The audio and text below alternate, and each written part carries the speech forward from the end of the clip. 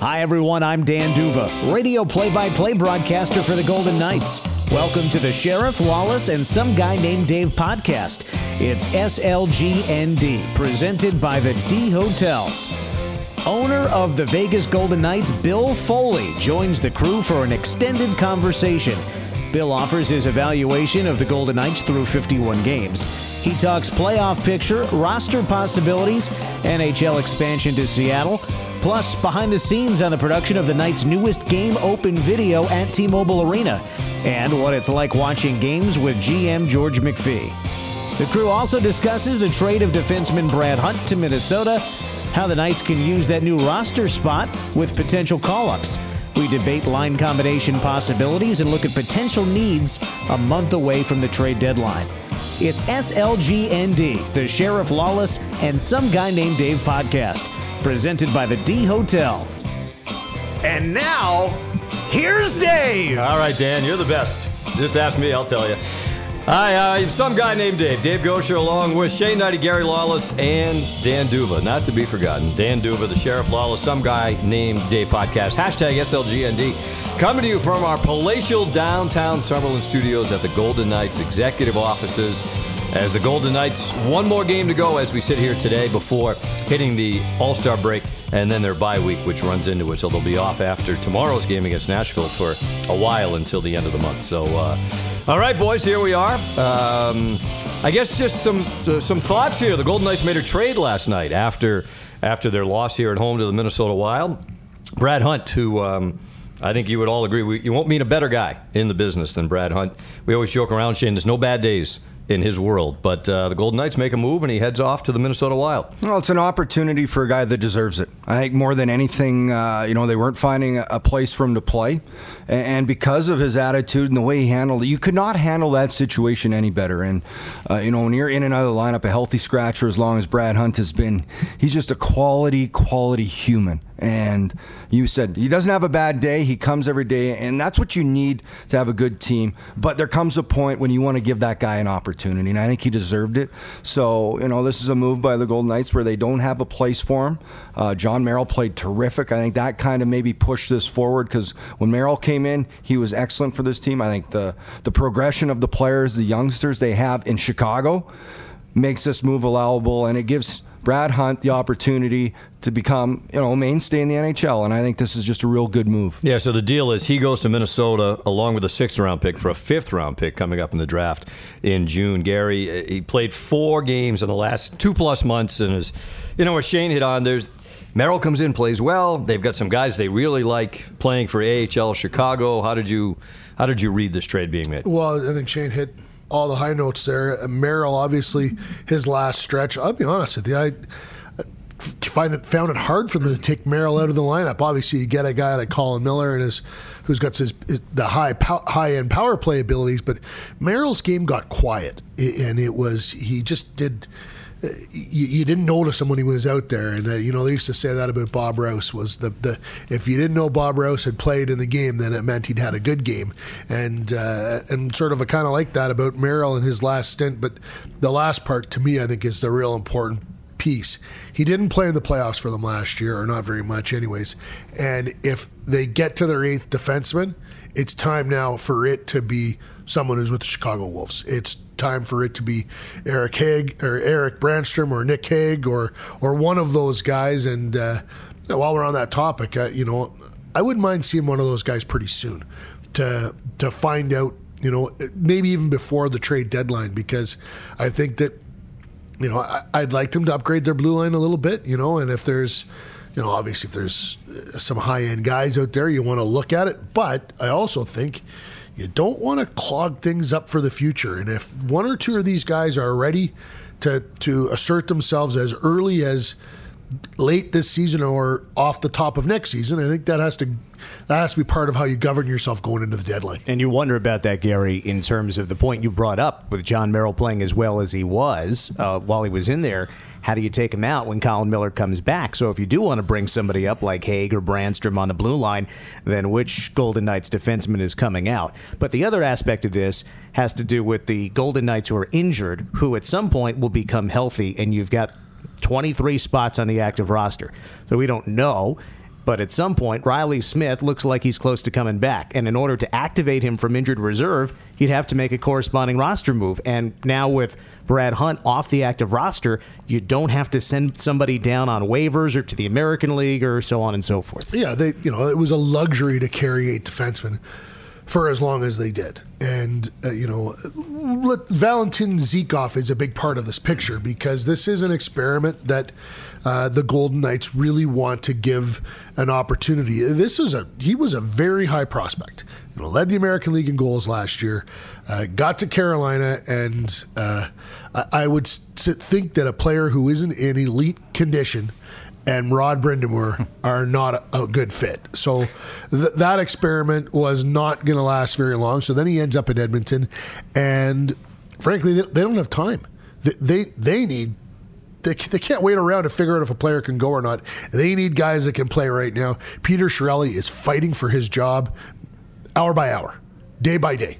So they didn't have the time to invest in Zykov. Vegas does. Vegas has, they're a playoff team right now.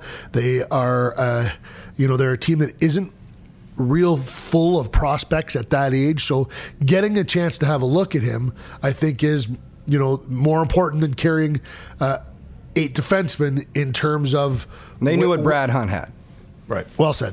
As always, Shane cuts to the chase. There you go. No, I'm just saying, they knew what Brad Hunt was about, a player, a human, and I'm sure this wasn't an easy move, but I think that's why I believe they did this, because they liked him so much. Well, Brad Hunt will come in here at some point in time playing for the Minnesota Wild and get 2 assists on the power absolutely. play, right? You know what I mean?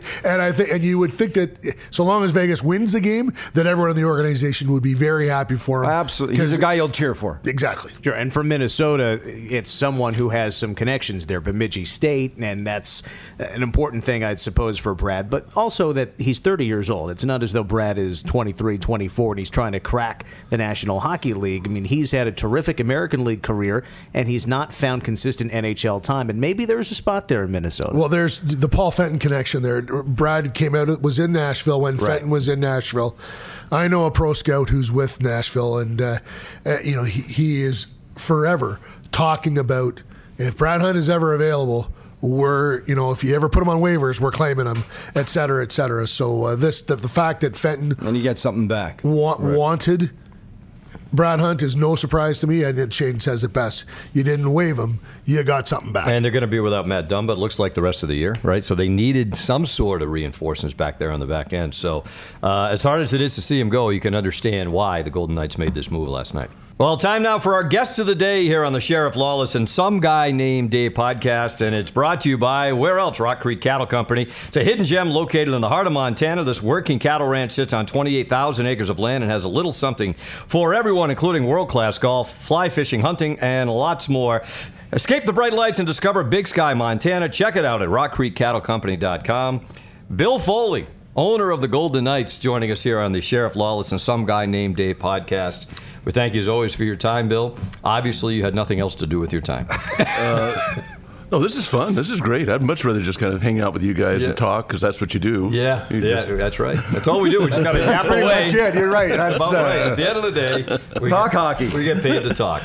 All right. So, what's with the new Open before the games at T-Mobile? So you're in the center of it. There's been talk of Academy Awards and Oscar nominations. I don't know if you planned the speech. Take us through how this came about. Well, we've always had great openings, and I just thought we got away from the spirit of the night over the last couple of openings, and I wanted to get back to the idea that the night is the epitome of the warrior class.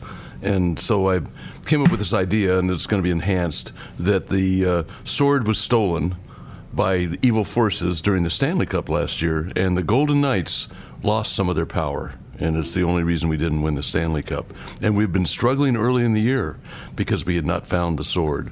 So we asked the paramedic group from Nellis, these guys are unbelievable, need to find the sword. So they go out and they find the sword, and then you know the rest. They radio in, and 06 actual, it's VGK 06 actual. That means that is the real commander, not just the guy who's the sixth at that point in time.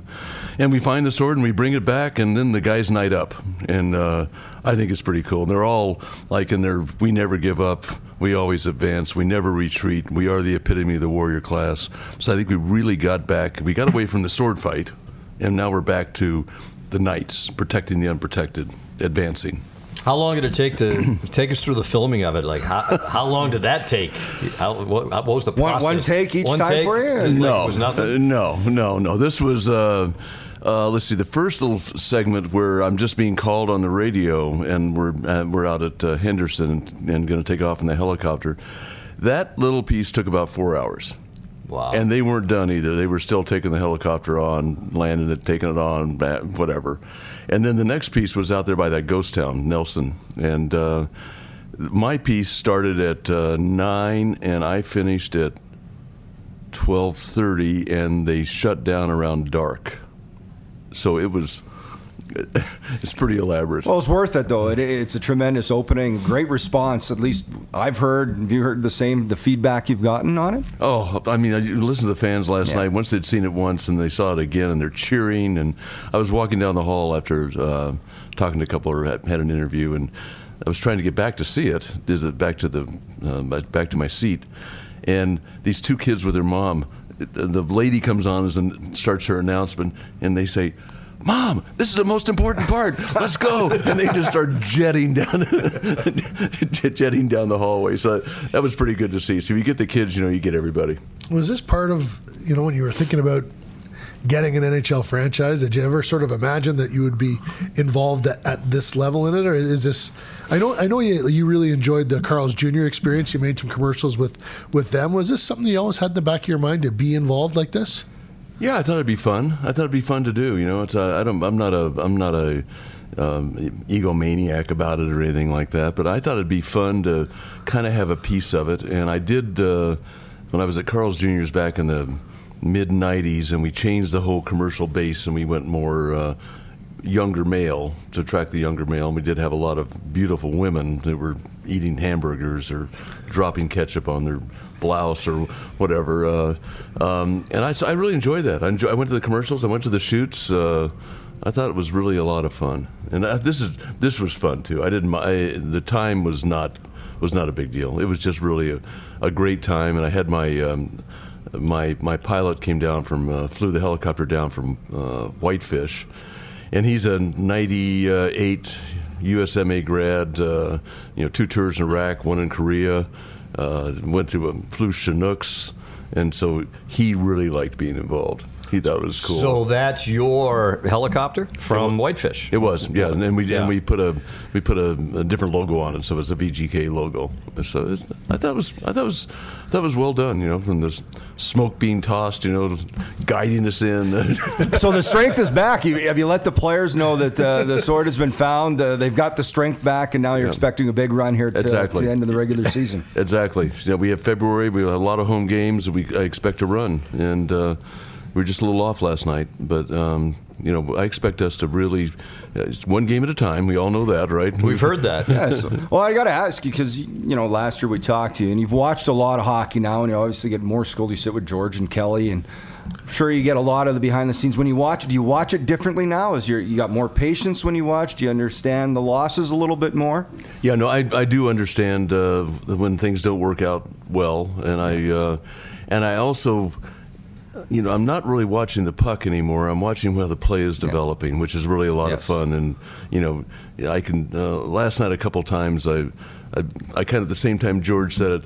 You got him. We knew it was a breakaway. Knew he had it. So we were watching, just watching things a little differently, which is good education for me. It's been fun. What's been your assessment, I guess, now, Bill? I mean, we're 50-plus games into the season as to kind of where the team was early and now where they're at as we sit here close to the All-Star break. Yeah, so we had kind of a tough start. We had a lot of guys hurt. Nate was out for 20 games. Tuck was out for the first 9. Stasny went out in the third game. He went out. Guys in and out of the lineup. So we were struggling. I think we were 8-11 and 1. And then Schmidt came back and got it turned around. And so we're doing well, but it's still fragile. We've got to win some games now. We need to put some separation between us and some of the other guys. And if we do that, we'll be in good shape. The Pacific Division since around November 20th, Calgary, San Jose, and Vegas, they got a points percentage almost of 800. Everybody is winning, and over the last little stretch, just every night you look at the scoreboard, and Vegas lost last night, and San Jose did too, but Calgary seems to keep winning as well. The Pacific's going to be tough. Pacific's going to be tough. We're going to have to do a lot to try and catch Calgary.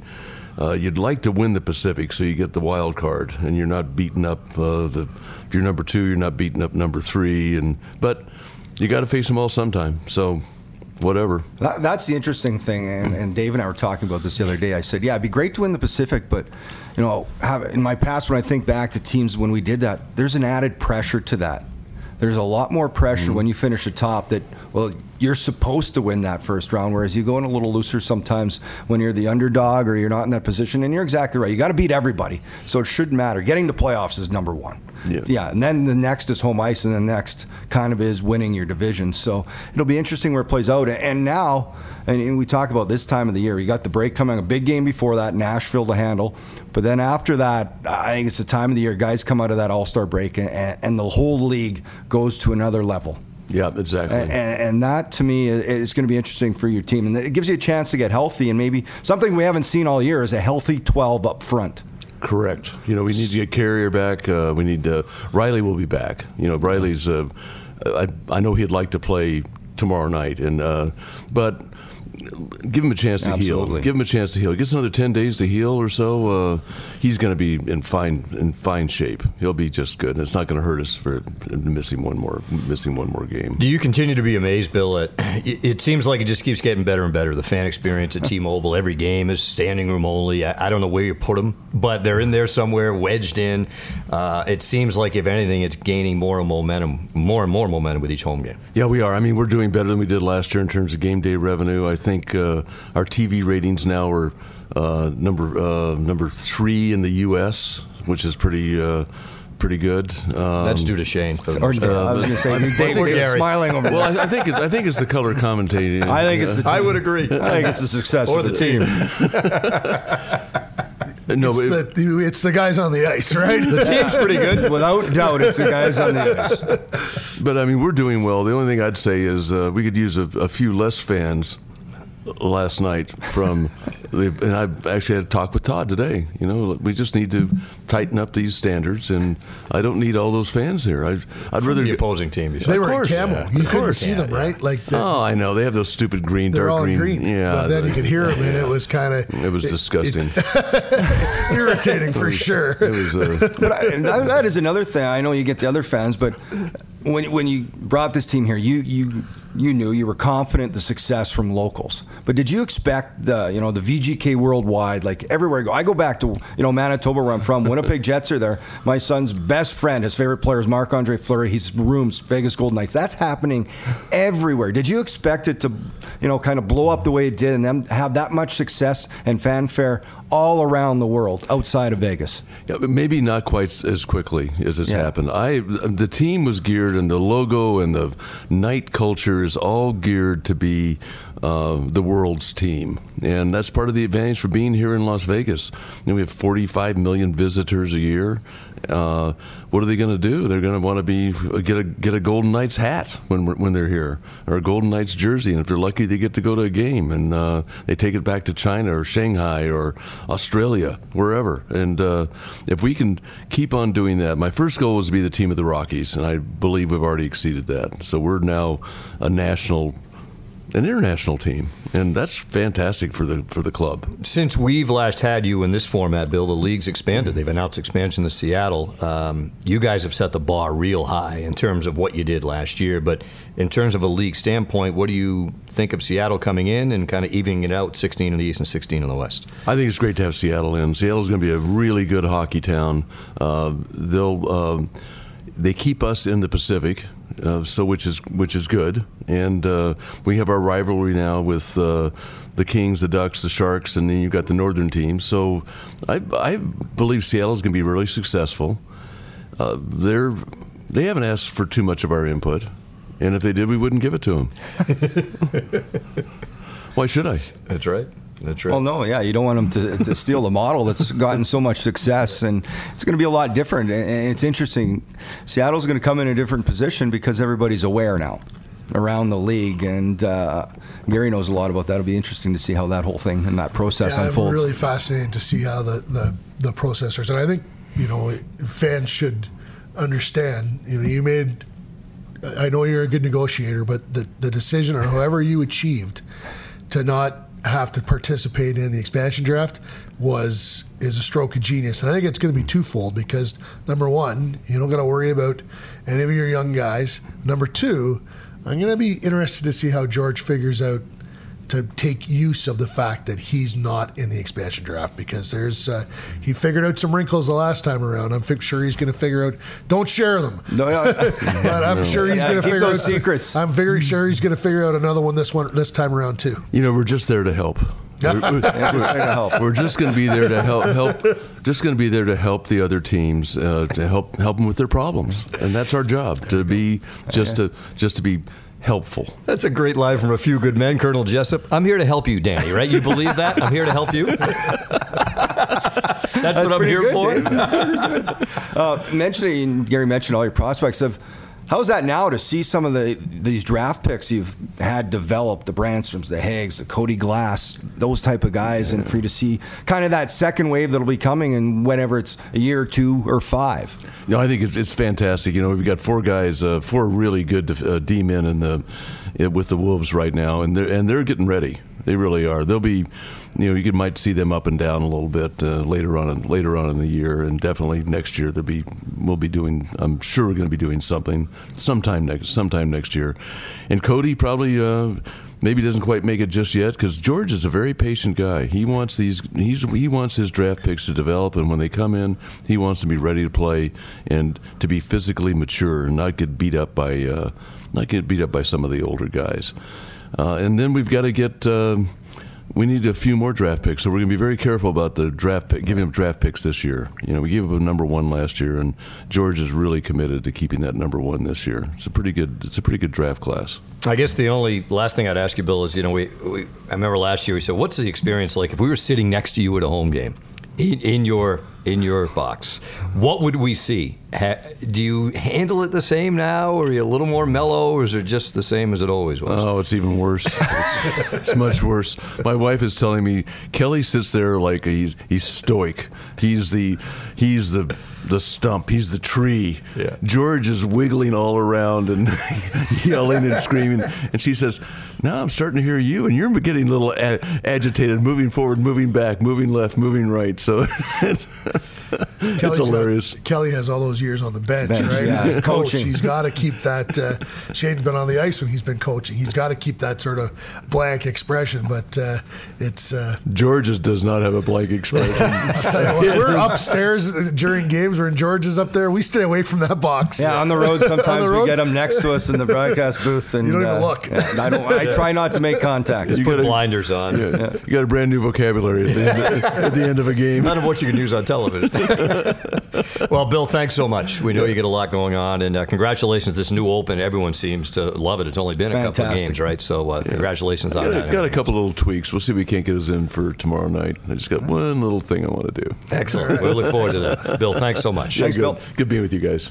Well, always great to have Bill Foley here with the Sheriff Lawless Some Guy Named Dave podcast, brought to you by Findlay Automotive. Great people over at Findlay, Jaguar, Acura, Lincoln, and Chevy. The Golden Knights, of course, one more game to go before they hit their break, and bye week coming up. Nashville Predators in town on Wednesday night. So interesting, guys. Bill kind of touched on Riley Smith. Whether I think it makes more sense that they hold him out right until after the break and buy him another 10 days. But how does the Brandon Pirri effect fit into all this? Right, he's played in the top 6.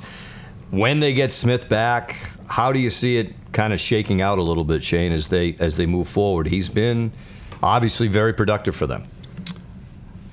He has. He's been very productive.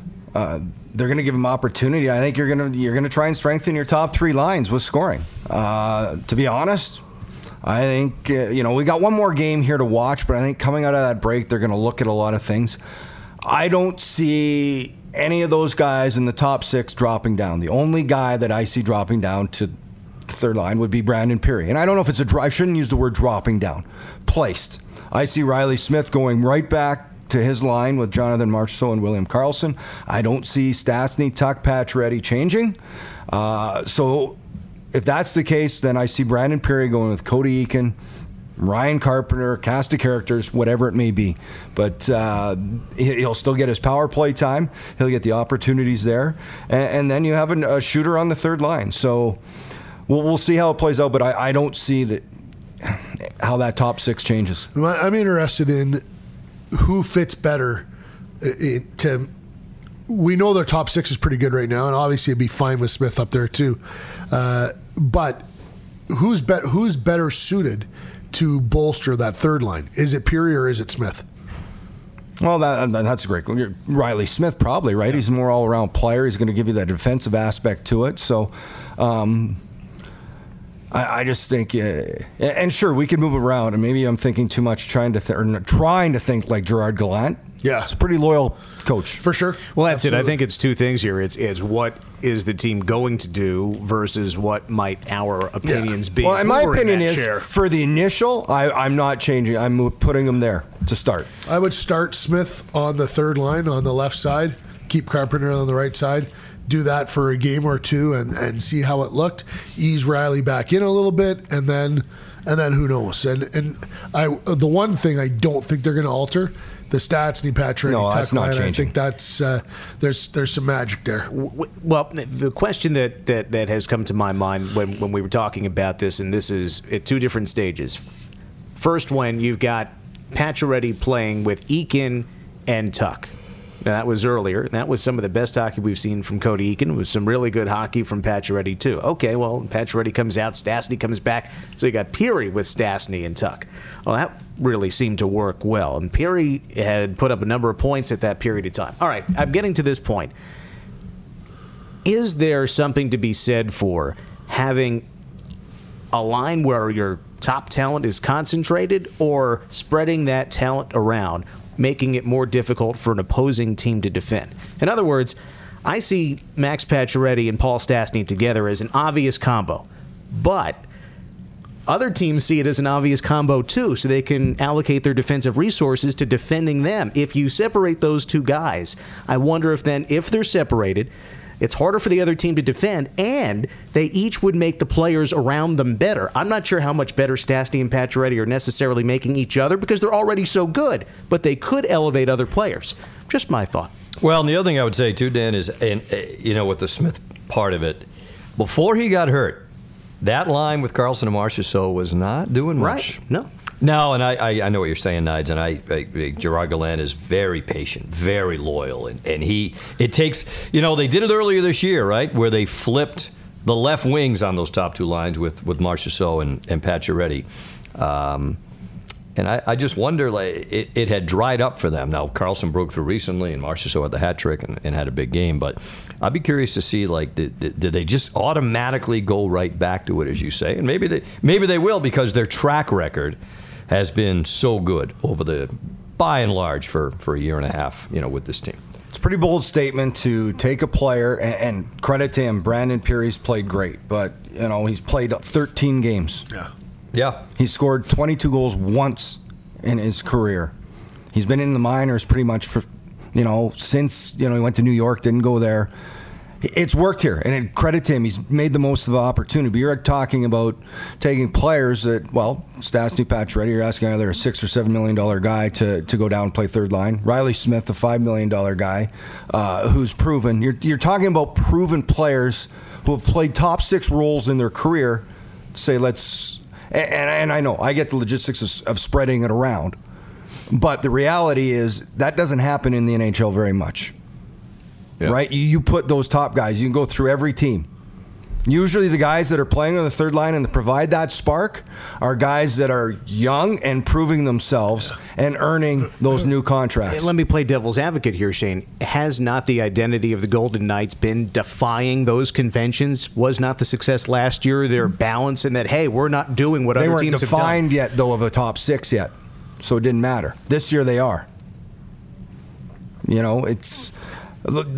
Tampa Bay very well. You know, are they going to split Kucherov, Stamkos up? You know, Brady Point. Are they going to move them to the third line to make it stronger? Who makes their third line? It's the guys that have come up. Gord. Who else? Yanni Gord has played on the top line too. But he's so many. But he's mainly their third, right? You think of their third line guys that have come in. Those are guys that have developed into that role, coming in, making the most of that opportunity. Cody Eakin's had a good year. He's got 13 goals.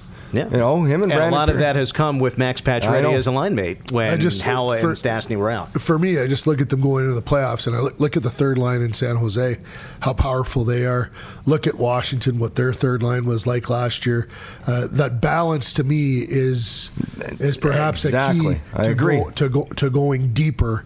And I guess Riley Smith is an interesting case because if one guy, if it's not going to really bother one guy, I don't think it's going to bother Riley Smith so long as he's getting close to 20 minutes a night. And that's sort of the real tough thing to, like, at some point in time, there's only one puck, there's only so much ice to go around. Yeah, and I think, Riley Smith may be that guy. Would you do... you get a lot of scenarios. That's where, and we can talk trade deadline, missing that ninth guy. Yeah, well, and that's right. You could throw Cody Eakin, Peary, Riley Smith together, and then throw someone with Marchessault and Karlsson. Absolutely, you could split, like Dan said, you could split Stastny and Pacioretty, but he's not going anywhere but to the, Marchessault and Karlsson. And I know this is going to be way out of left field, but at the beginning of last season, didn't we consider Cody Eakin to be one of the top two forwards on the team? Yeah, when they started, absolutely. Right, yeah. And now he's third line. And so what I'm saying is, like, and Gerard Gallant will always say, hey, the so-called fourth line, the so-called second line, and on and on and on and on. And I know it ends up being minutes. That's how you're going to really rank the first line, second line, third line, fourth line. Who's getting for most minutes? They're going to look at all options of strength. Yeah, and so my thinking is, again, why is Cody Eakin definitely the third line center? When he has played with certain line mates, he has produced, and when he's been with, no disrespect, but guys like Ryan Carpenter, Oscar Lindbergh, he hasn't been as productive or as influential in games. But when he was with Pacioretty and Tuck, I mean, Cody Eakin was someone we were talking about every night. Why can't he step into that role again with different line mates? Well, and similar, I think it gets to a bigger discussion, too, of as we sit here, the trade deadline's a month away, pretty much, close to a month away. They need, as they did last year, that third line needs more.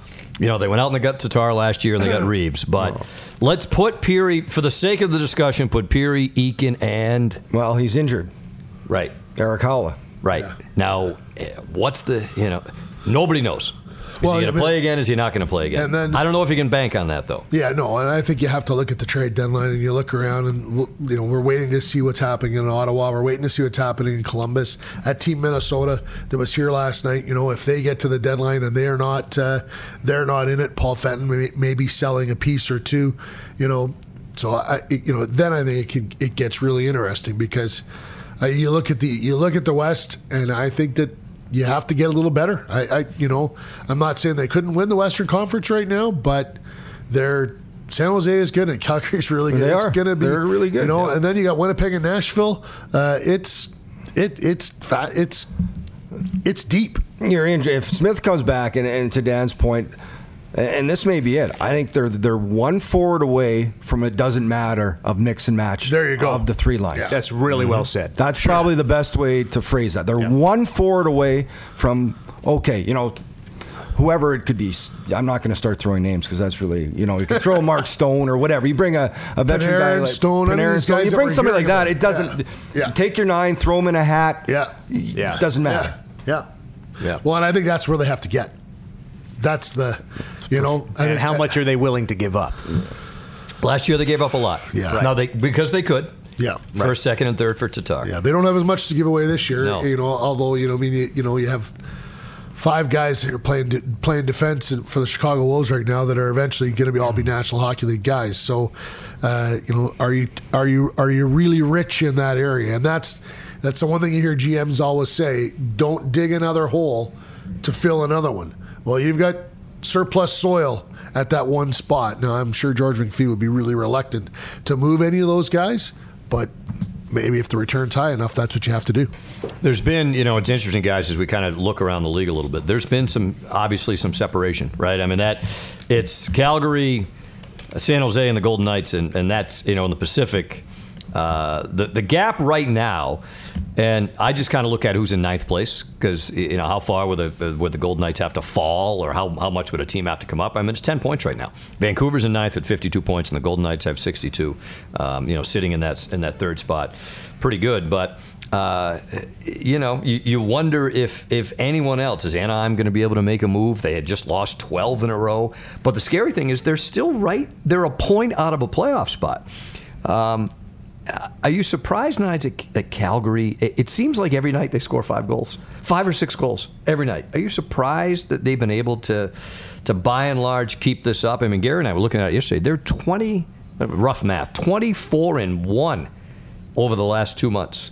I know what they did in the game in Calgary against the Golden Knights, but that's one thing. But they just seem to be able to keep it up every night. Well, they do. And there have been a lot of games they've needed to score that amount of goals, because if you look at their one deficiency, it is defending and goaltending. Riddick has come in and done a good job. Mike Smith's the guy that's supposed to be number one. So I think Calgary has played well. They're very deep up front. I like their D-core. I think that was a real good trade with Carolina for them. Lindholm, Hannafin have done a lot for this team. Kachuk's taken another step in his progress. Johnny Gaudreau, to me, is a top 5 player in the NHL. Sean Monahan just scores goals. James Neal's a third-line player there. This is a guy that was top. He's had a tough year, but they've got real good, Backlund.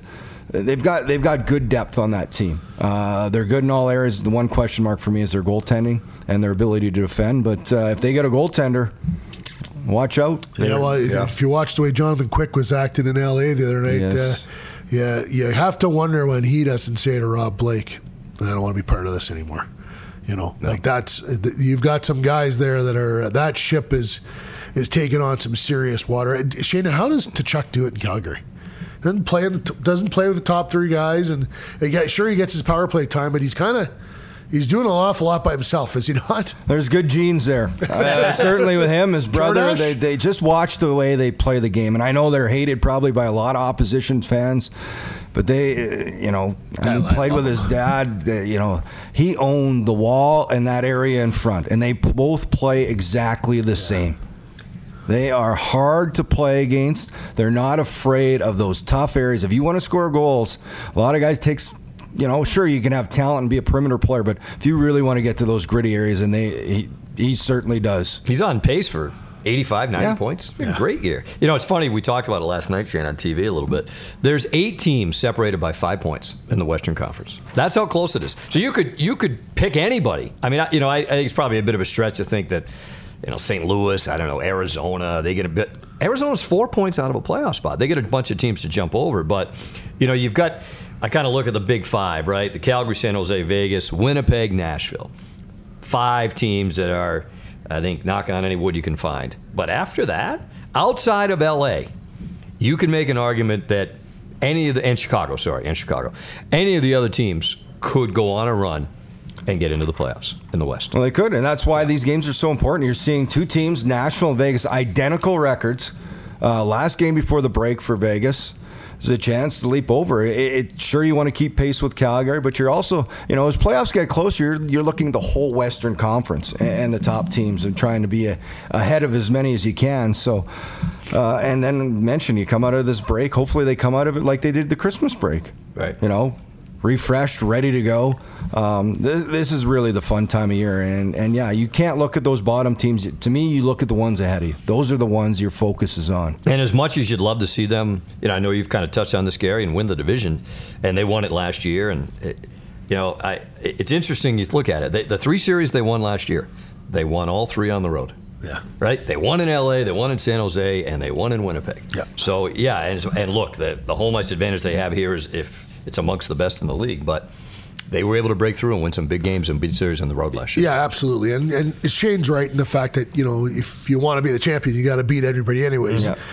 That being said, there's going to be a really good team after the first round from the Pacific Division who's going to be going, what happened? First round to me always seems to be the hardest, scariest. Yeah. And it's sometimes scarier when you're at the top. Last year, they maybe had an asterisk. They won the Western, but still, nobody gave them a chance. Yeah. This year, they win it. The expectations go right up. Boom. You've got first round. There's an added pressure. You're in second and third. You know it's two tight teams. So there's a little different mentality to positioning when you get to playoffs. That 2-3 in the Pacific last year was Anaheim, San Jose, right? Anaheim was done in 8 days. Swept, done, finished. Wasn't even close. So, a good team. You can make an argument, they were older and slower, and that's all fair, but they were done in no time. So that's how tight it is in the West. Well, time now for our mailbag segment here on the Sheriff Lawless and Some Guy Named Dave podcast, hashtag SLGND, and it's brought to you by Foley Food and Wine. Bill and Carol Foley have created the Foley Food and Wine Society to celebrate three of their greatest passions in life: world-class wines, exceptional cuisine, and outstanding destinations. And they look forward to hosting you during your next visit. All right, mailbag time. Dan, what do you got? What do you got off the interwebs today? We've got some good questions. I got a few hockey questions and a couple of non-hockey questions. We'll start with the hockey stuff, and this is a rather blunt question from someone on Twitter. It's let's get to the point. It's something I can't quite make out the full name, but this person asks, why can't we score on 5-on-3 to save our lives? I have a question. How many 5-on-3 goals do the VGKs have this year? None. Zero. How many do they have as franchise history? They never got one last year either. Is that true? Is that right? It is. Oh, the lawman on the board for 20. I didn't know that. Wow. That's something. Yeah, it's a work in progress. We're working on it. Is right. Isn't that Slapshot? Yeah, we're working on it. You know what? I think they're trying to look for the perfect play too much. And that usually happens 5-on-3. You're trying to overpass the puck. You look for that tap in back door. You've got to sometimes shoot to open up lanes. And it hasn't been good. They've got to find a way, because you look at it, the power play has opportunities in games to win for you. That would be a great example. A goal there puts you in the lead. Winnipeg, 6 power plays, 0 for 6, 1 goal game. I know it was 4-1, 2 empty nets, but power play there gives you maybe a point. So it is something, you want to see more productive. They got some time to work on it, but certainly going down the stretch needs some improvement. Especially on a night like last night where they were not at their best. Gerard Gallant says after the game, early start, 3 o'clock game, we didn't have enough guys that were awake, and didn't have enough guys going. And 5-on-3 sometimes, you get it for 12 seconds. It is what it is. They had it for 1:12 yesterday and really didn't do much with it. And I know you're saying, Shane, get shots through. I watched, shots fired right into shin pads. The guy was 5 feet in front of him, and I'm sure it's not an easy thing to do, and guys are fronting shots and blocking shots more than ever. But, those two, the execution's just too slow. Yeah, their last 2 regulation losses could be a different deal. Power play, and more importantly, 5-on-3 if they were factors. The thing that I find difficult to grasp is the inability to pass the puck tape to tape on the power play. That's the execution. I think everything starts from there. Because if you're tape to tape, all of a sudden you're moving it around quick, you're snapping it around. Shane has you see penalty like kills, right? Yeah. One bobble and they're on you. Yeah, that's when you attack, because they're also fast and aggressive, right? Yeah. So in Vegas, it seems to me when their power play is, when they're executing tape to tape, they have a chance. If they're not, it's over and out. So by the way, Gary, 5-on-3 not very good. They did score 1 last year. Really? I'm looking at the 20 off the board. I'm trying to find out when it was, but the numbers that I have in front of me from the game notes from the last game of the season says that there was 1 5-on-3 power play goal. I was told last night that there had never been one scored in franchise history. Well, tell whoever told you that. Careful. Careful. He's I'm pointing up right now. Higher up on the exactly. Right, high up on the food chain, but get it straight. Unless the NHL's game notes from last April are incorrect, I'm looking at it right now, and it says 5-on-3, Vegas Golden Knights 4-1. Get it straight, right? You two should know where "Get It Straight" from. There's a song called Badlands, Shane. You've never heard this song, but Bruce sings it. Poor man want to be rich, rich man want to be king. We're doing Bruce references. Let's move to the next question. 1 5-on-3 goal in a year and a half. Dogs on Main Street, how? Okay. There you go. Okay. What do you got now? All right, so that's the power play situation. Here's another question. This is from Peter, who asks, While I understand Zykov represents an age group we lack in the organization, with Smith and Carrier about to return from injured reserve, why haven't they given him, meaning Zykov, a chance to play a little bit more to see what he could do to make their decision coming up easier? Well, this to me is about time, and they want Zykov. He's played one game. Conditioning, I think, has been a factor for this player, and they're using. We don't talk about it, but they do some interesting things around here in terms of conditioning. They have some resources. They have a lot of people, and I think that Shane, how long does it take to get a guy in shape? Well, if he's not, it takes a while. Yeah. And if you want to get him up, and if you want to see that player, if you're evaluating him, sometimes it takes a little while to get him into peak form where he's at the NHL pace, especially somebody that's trying to become an NHL player. It's good for him to practice, to see the pace, to see the way these guys train day in, day out. You can learn a lot just from that. And then, you need to get him in that position. If you're your Golden Knights and you've made this, process to evaluate a player, you want to see that player at his best. So get him ready. And in the small sample size we did see him, it's pretty good. Had a good scoring chance. Yeah. Set up Lindbergh for another opportunity. My question is this, though. Is the buy and the break at a bad time for him? Do they have any access to him over If a player can volunteer. And if a player wants to skate with Misha Donskov, not the coaching staff can't participate, right, but if Misha Donskov or Doug Davidson, if they want to get into the ice, the player wants to work with that part of the staff, right, they can volunteer for that. Can't imagine it's a good thing for him to go away for 8 days. You know what I mean? Cabo should not be on his City National Arena should be the initials he's focusing on, not Cabo. Is that where you're going, Gary? No, I'm opening boxes for a week. Don't get me started. It's much better than going to drink wine in California. Dave's gone. I'll be here. All right. Let's get to the next question, Yes. shall we? Yeah. Okay, and Gary, we've touched on this earlier, but this is a more precise question. This is from Nick on Twitter, who asked, since Vegas likes to keep 8 defensemen, who is likely to get the call-up once there's no player cap? I think it's Nick Hague and Eric Brandstrom. I think is it one or both? It could be both for sure. Yeah, why not, right? I guess, now, first of all, where are the Chicago Wolves at that point in time? And, what's your need up here? You got to be a good partner. You can't just completely decimate their blue line if they're a team that's that thinks they have called their cup aspirations. Not only that, keeping in mind, if you're a Chicago Wolves fan right now, you are thinking about how the Golden Knights called up Brandon Peary, and you never got him back, AHL's top scorer, and there is no replacement in terms of a top-line forward in Chicago. Yeah, no, there's lots of things have to come into play, but so I really think they both get a look at some point in time, and then you decide which one is more suitable. If you're talking about 5-on-3, if Eric Brandstrom's on that 5-on-3, he probably gives you a different look. I saw him score a goal the other night in Chicago. Have you seen Nick Hague shoot the puck? Well, exactly. They can both wire it for sure. So and maybe Hague's. But they're both different, right? Different. Yeah, and maybe Hague's size will make Fee a little more comfortable with bringing him and plugging him in right away. I don't think you can have a blue line that includes Shea Theodore, Colin Miller, and Eric Brandstrom. I think that that you get a little small in your own zone in that regard with 3 guys like that. You need one of those guys playing with Englund, Holden, or McNabb. Exactly. Yeah.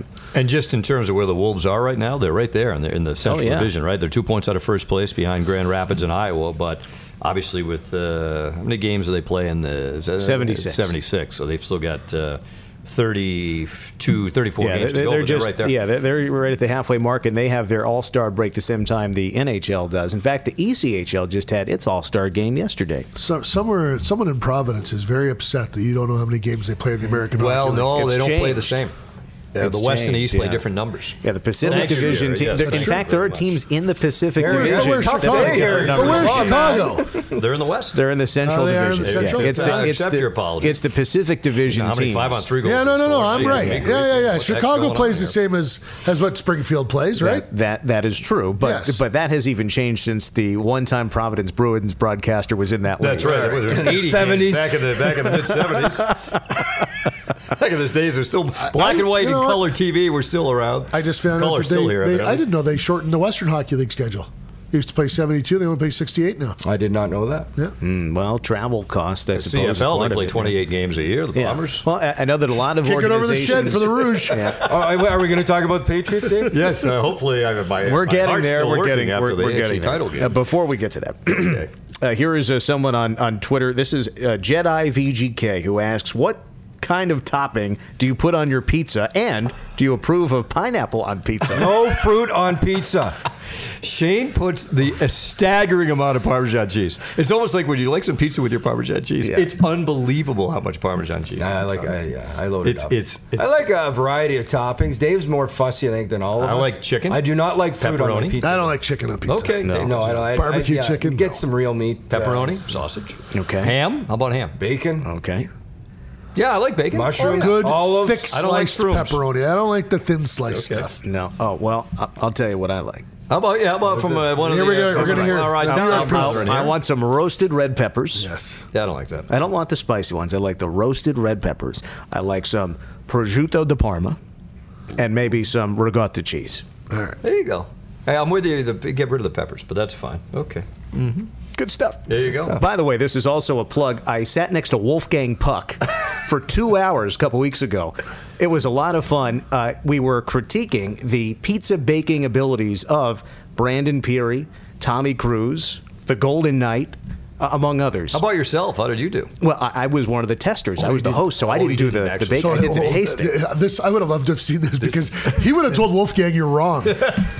Sorry, Wolfgang. hands going. That's not right. This is better than that. It was fantastic. Did you overrule Mr. Puck? No, I can't give away the ending and who wins, but I can say that Wolfgang was impressive in offering critiques of the pizzas that were baked. It was a fantastic time. Are you guys tight now? Like you exchange cell and text once in a while? Wolfgang's Hi, a Wolfgang. fan, This and he is was Dan. he was giving some advice to Brandon Peary because he heard that he scores some goals on the ice. Well, if you're as good in the kitchen as you are on the ice, you got to be really good. So I can't give away too much, but it's coming from the Golden Knights production entertainment staff, and I cannot wait to see the finished product. Just the photographs from the shoot. Oh, were that's a lot of great. fun. So yeah, there's your pizza to try out from Wolfgang Puck. Okay, one more question, and this is because Dave is the host of the show. Go.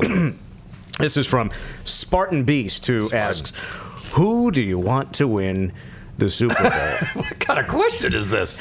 and I suppose that This is an outrage. This is unanimous. This is Patriots. egregious. I mean, the Patriots, they'll give one for the other hand. all right, maybe the better question 6 is rings. who is going to win Well, the the Super Patriots. Bowl? I don't think there's any much question about it. Last year, the Super Bowl was postponed. Admittedly, they didn't play it last year. At least in New Or it England, didn't go well, one or the Nobody other. there. It's revisionist I history. was losing my mind watching the AFC Championship. It was a great game. It was awesome. It was one of the. I say this now because it worked out the way I wanted it to, but it was one of the best games I've ever seen. My goodness, it was unbelievable. Even as if it worked a out New York differently, Jets I would not say fan, that. I have as much anger as Belichick and Brady have caused those of us in New York. You have to respect what they have done. It's the phenomenal best. what they've done. It is the most incredible consistency and longevity that I have seen watching sports, and that includes the Bulls and Jordan and all of that. Now, I wasn't around for the Messier and the Edmonton Oilers, but to me, it is the most incredible stretch that I have seen. It's like the 1950s Canadians, which none of us were around for. So. Yeah. I vaguely remember that, but this has been going on for 2 decades almost. Yeah. In a league that's built to have it not go like this. That's right. It's built on parity. And you can thank Mo Lewis and the Jets. Mo Right. Lewis knocked out Drew Bledsoe, entered Tom Brady, and then Belichick had the wisdom to resign as HC of the NYJ after one day. Very nice of him. He On a made the right napkin. choice. And my only other thought on the game would be, I would also like to thank the fella for the Chiefs that lined up offside. Yeah. In the fourth quarter Oh, with boy. 55 seconds left. Jones. Because the game's over. Right. Yeah. Brady throws the interception. That's it. I walked away from my television, said a couple of swear words, and then all of a sudden made a U-turn and stood in my good luck position in front of the TV. Oh, and I'll also throw Luck position. You don't know what that means? So if something's good happen, you have to stand with your arms crossed a certain way, or if something bad happens, very you have to switch it up. superstitious. That's You should know this. You're in the broadcast booth with Dave. Does he not have these positions No. during the No. game? I don't really How need about to the pay much football attention. broadcast booth? Tony Romo was something else. As an analyst, you got Got to Yeah, appreciate. he was really He good. called that whole drive down in overtime. Cal, yeah, Get he's crushed Gronk the here, ball. they'll throw to him. Get Edelman over the middle of the field. It was impressive. So anyway, we've got a little. We'll be in Florida for that, by the way. Yeah. For the Super Bowl. Yeah, That'll that should be good. fun. So that'll be a good time. Are you going to be wearing a Patriots jersey? I will tell you this. Last year, Shane and I, were you there in Washington? no, I was visiting. Gary a friend, was yeah. there. I was visiting a friend. And yeah. we were, lucky enough. I have video. We got a little spot, and there's some video that might be out there. I wore my like a navy blue Patriots Super Bowl champ shirt from whatever 2 years before. Whatever. There's it was. so many to choose right? from. So the other day, I did not wear that because it did not bring good karma last year, and they lost. So I had to switch it up. There's a lot of Super Bowl champion shirts to Yes, choose we're from. aware. So I wore the one from the Butler interception against Seattle, and that proved to be a good thing. So that could be packed for the lengthy road trip. If our listeners couldn't tell already, Dave is very much committed to the You Patriots. take the cause. kid out of Boston. You can't take the you can't take the Boston completely out of the kid. But that does it for the mailbag, Dave. All Thanks right, to well, thank everybody you so who much, Dan. sent in the questions. Yes, that's great. Great stuff. So that does it, fellas. Bye week and All-Star break coming up. One more game, of course, for the Golden Knights. Shane and I will have once again the night off with pay tomorrow. NBCSN calling it Kenny Albert, our man Kenny Albert.